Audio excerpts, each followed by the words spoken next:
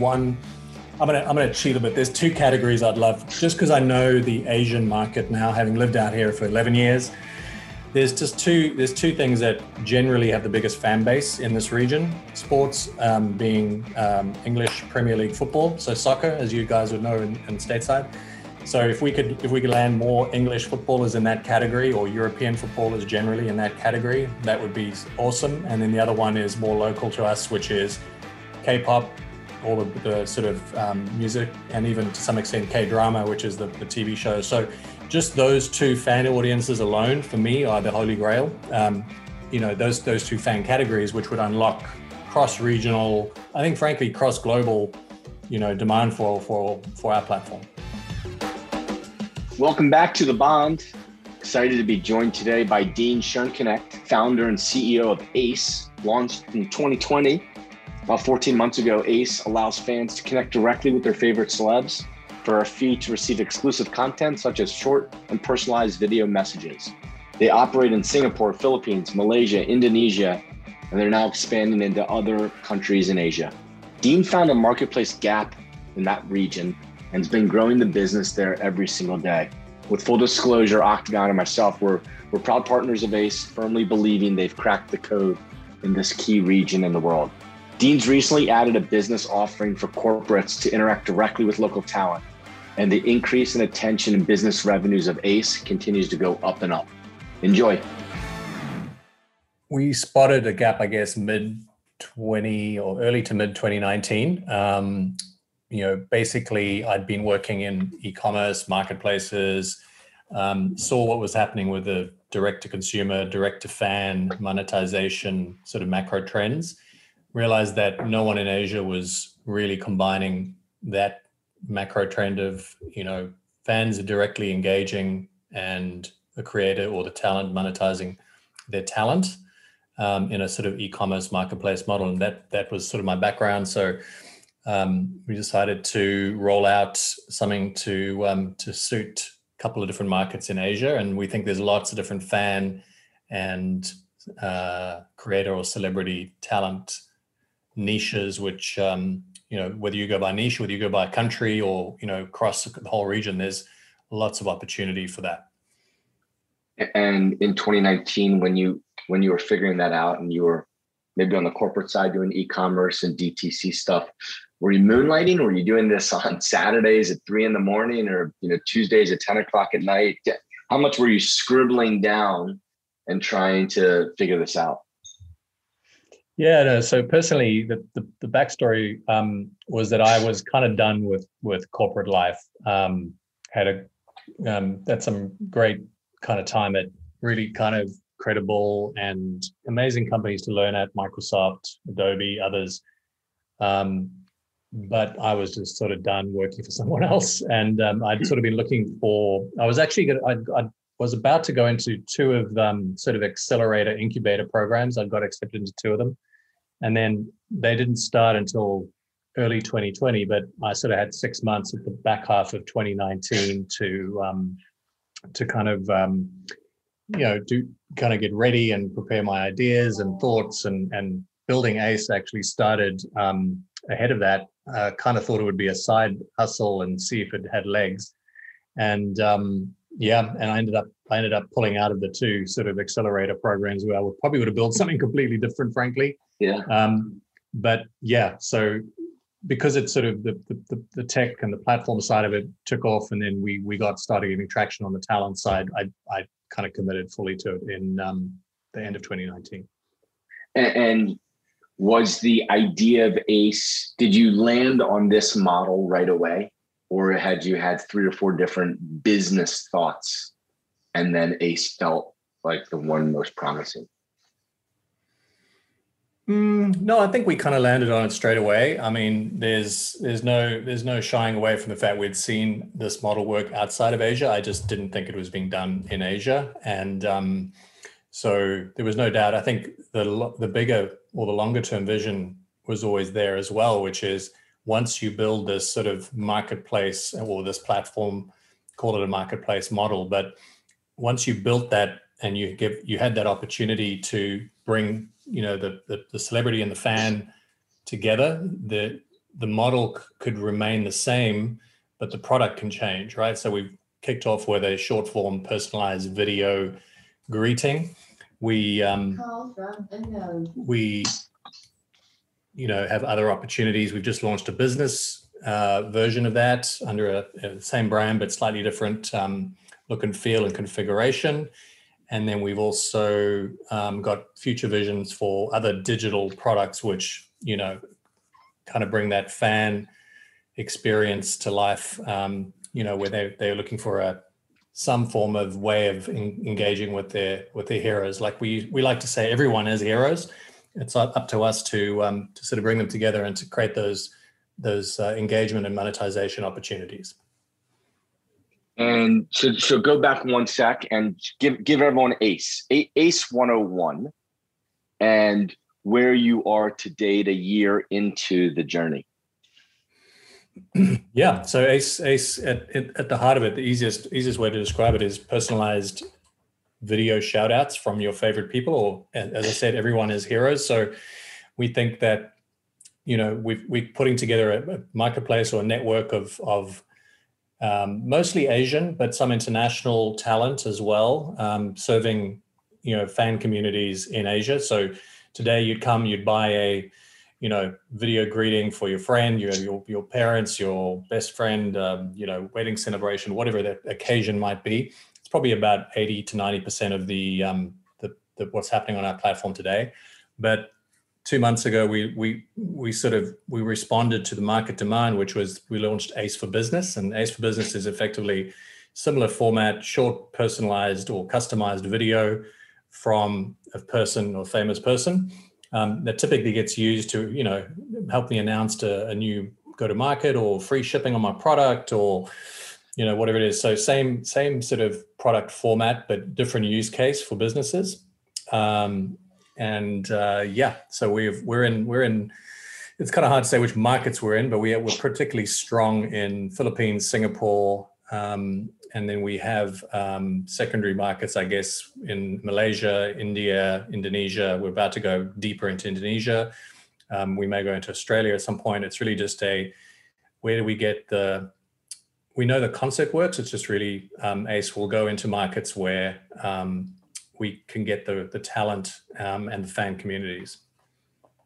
And what has surprised you the most as you've transitioned? I don't want to say transitioned from the consumer model to the business model, because you're obviously thriving in both. But what has surprised you the most?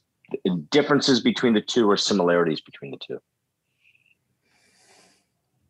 Yeah, I think what surprised me on the business side was we knew it was always going to be an option for us to kind of expand out, but we didn't expect the demand. So what we were seeing on the consumer side before we even launched business was 1 in 3 of the bookings we were getting were, hey, can I get, this person or this celebrity or this influencer or whatever you want to call them? Can we get them to say this, or to give a shout out to my business, or, help me launch a product or whatever it might be. So we just didn't expect that demand. But now that we've got it in the market and we're seeing it, I think what I'm mostly surprised about is on the business side, people think that this, this price point and this ease of use is, 10x better than the alternative. The alternative being, having to go through 3 phone calls, 2 managers, probably a much higher price point as well. I think that's what surprised me the most is the demand, and also then the satisfying their demands being relatively easy, because consumers or businesses, I should say, small to mid-sized businesses really haven't had access to these talent before. I find that fascinating that 1 out of 3 of the initial calls coming in were for business. So you evolved the business just because of consumer demand. I mean, it's perfect testing there. Is there a difference? Oh, go ahead. What are you going to add to that?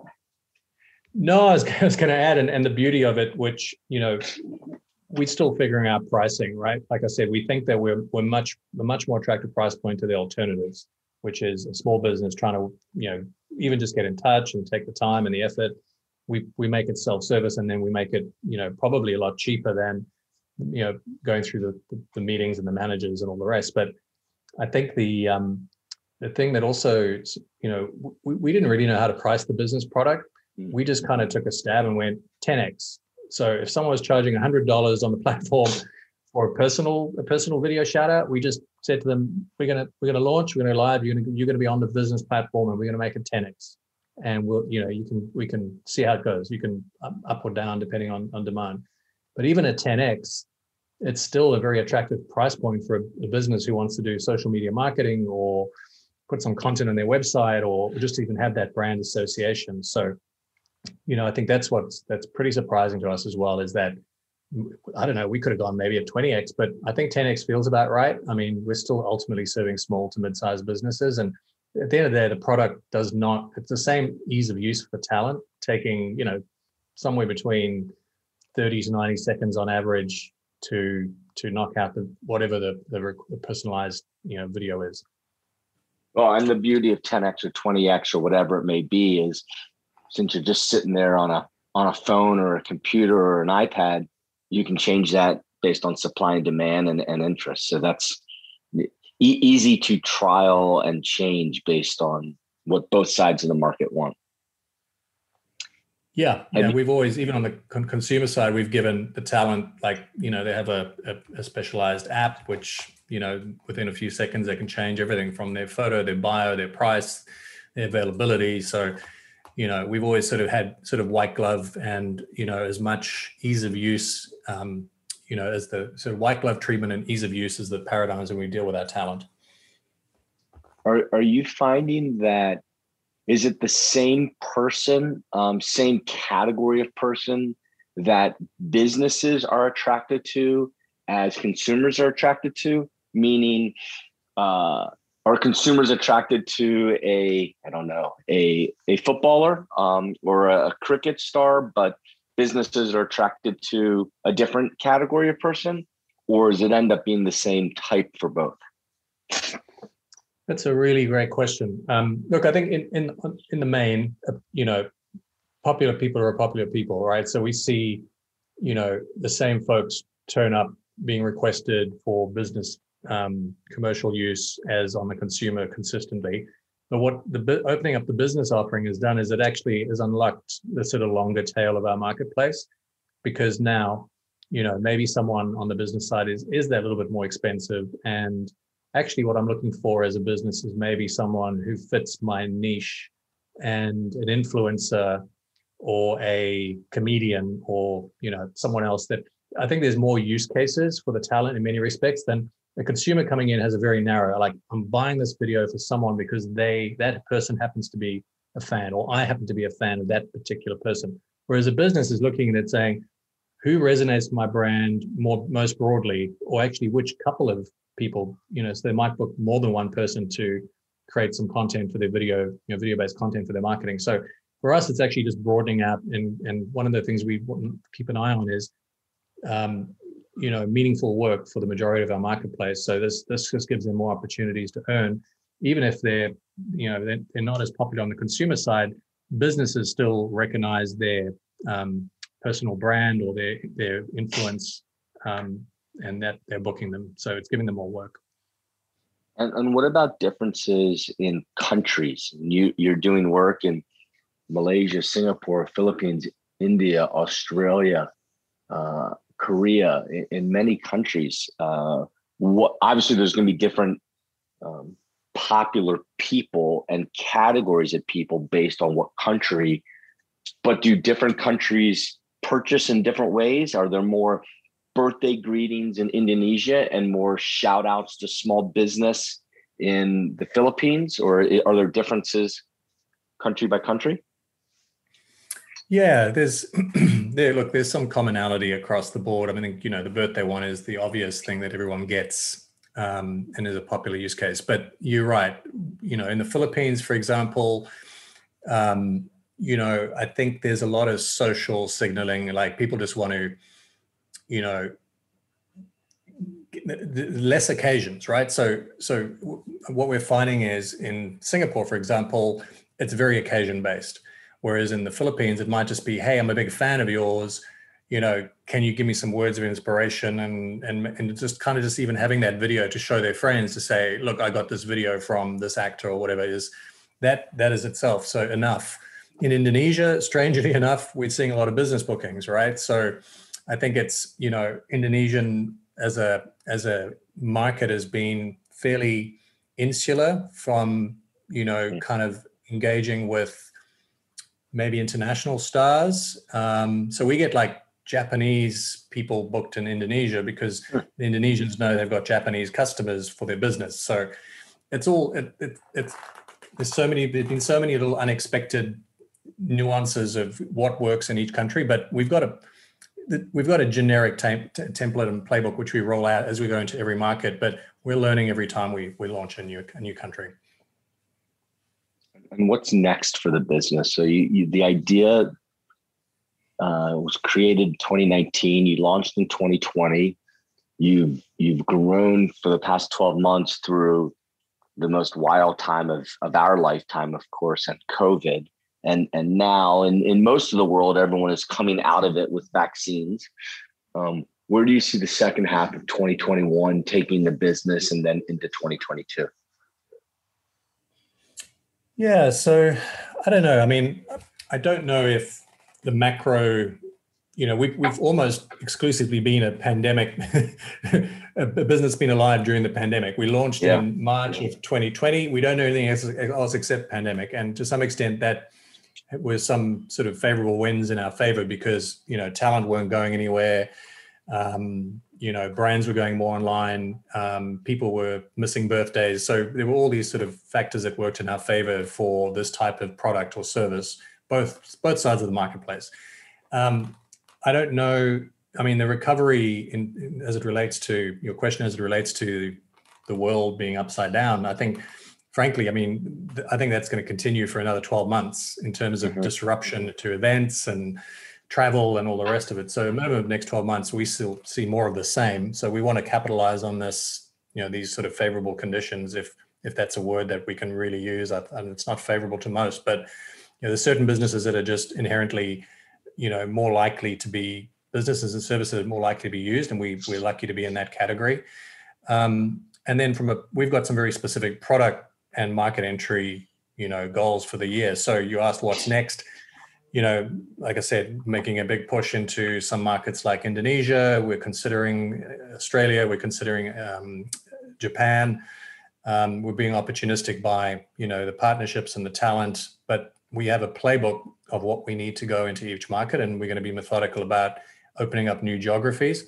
And then on the product side of things, just generally new service offerings, whether it's fan clubs or whether it's some sort of collectibles that, memorabilia, digital memorabilia that relates to, once you have this network of talent, that you can offer them new ways of kind of giving fans something to be memorable by, to be a video from a specific person becomes something that you want to hang on to and collect. So we think there's other opportunities for other collectible like products. There's other opportunities for different monetization models, whether it's subscription-based fan clubs. There's a whole bunch of things that we're just trying to be methodical about, not, trying to keep close to our core and then roll these things out in individual markets. And tell me a bit about the World Wildlife Foundation Federation that you have partnership with. Yeah, so charities in general have been, something which I think, people often ask us, like, what's in it for these relatively popular celebrities or talents? And one of the use cases or the kind of motivations for them has been, they get these requests anyway. They know their fans want to get this type of personalized video engagement, or if it's a collectible or whatever it may be. So they view charities, I should say, as just one of the great, we give them a vehicle to kind of, to channel an activity and the remuneration from it towards a charity of their choice. So we've worked with Make-A-Wish Foundation last year, Children in Need, critical illness. This year, the first half of the year, we're going to work with World Wildlife Foundation. It's their 60th year anniversary globally, so 60th years of World Wildlife Foundation. we've got a bunch of people on our platform that are donating their proceeds. We made a donation personally as a company as well.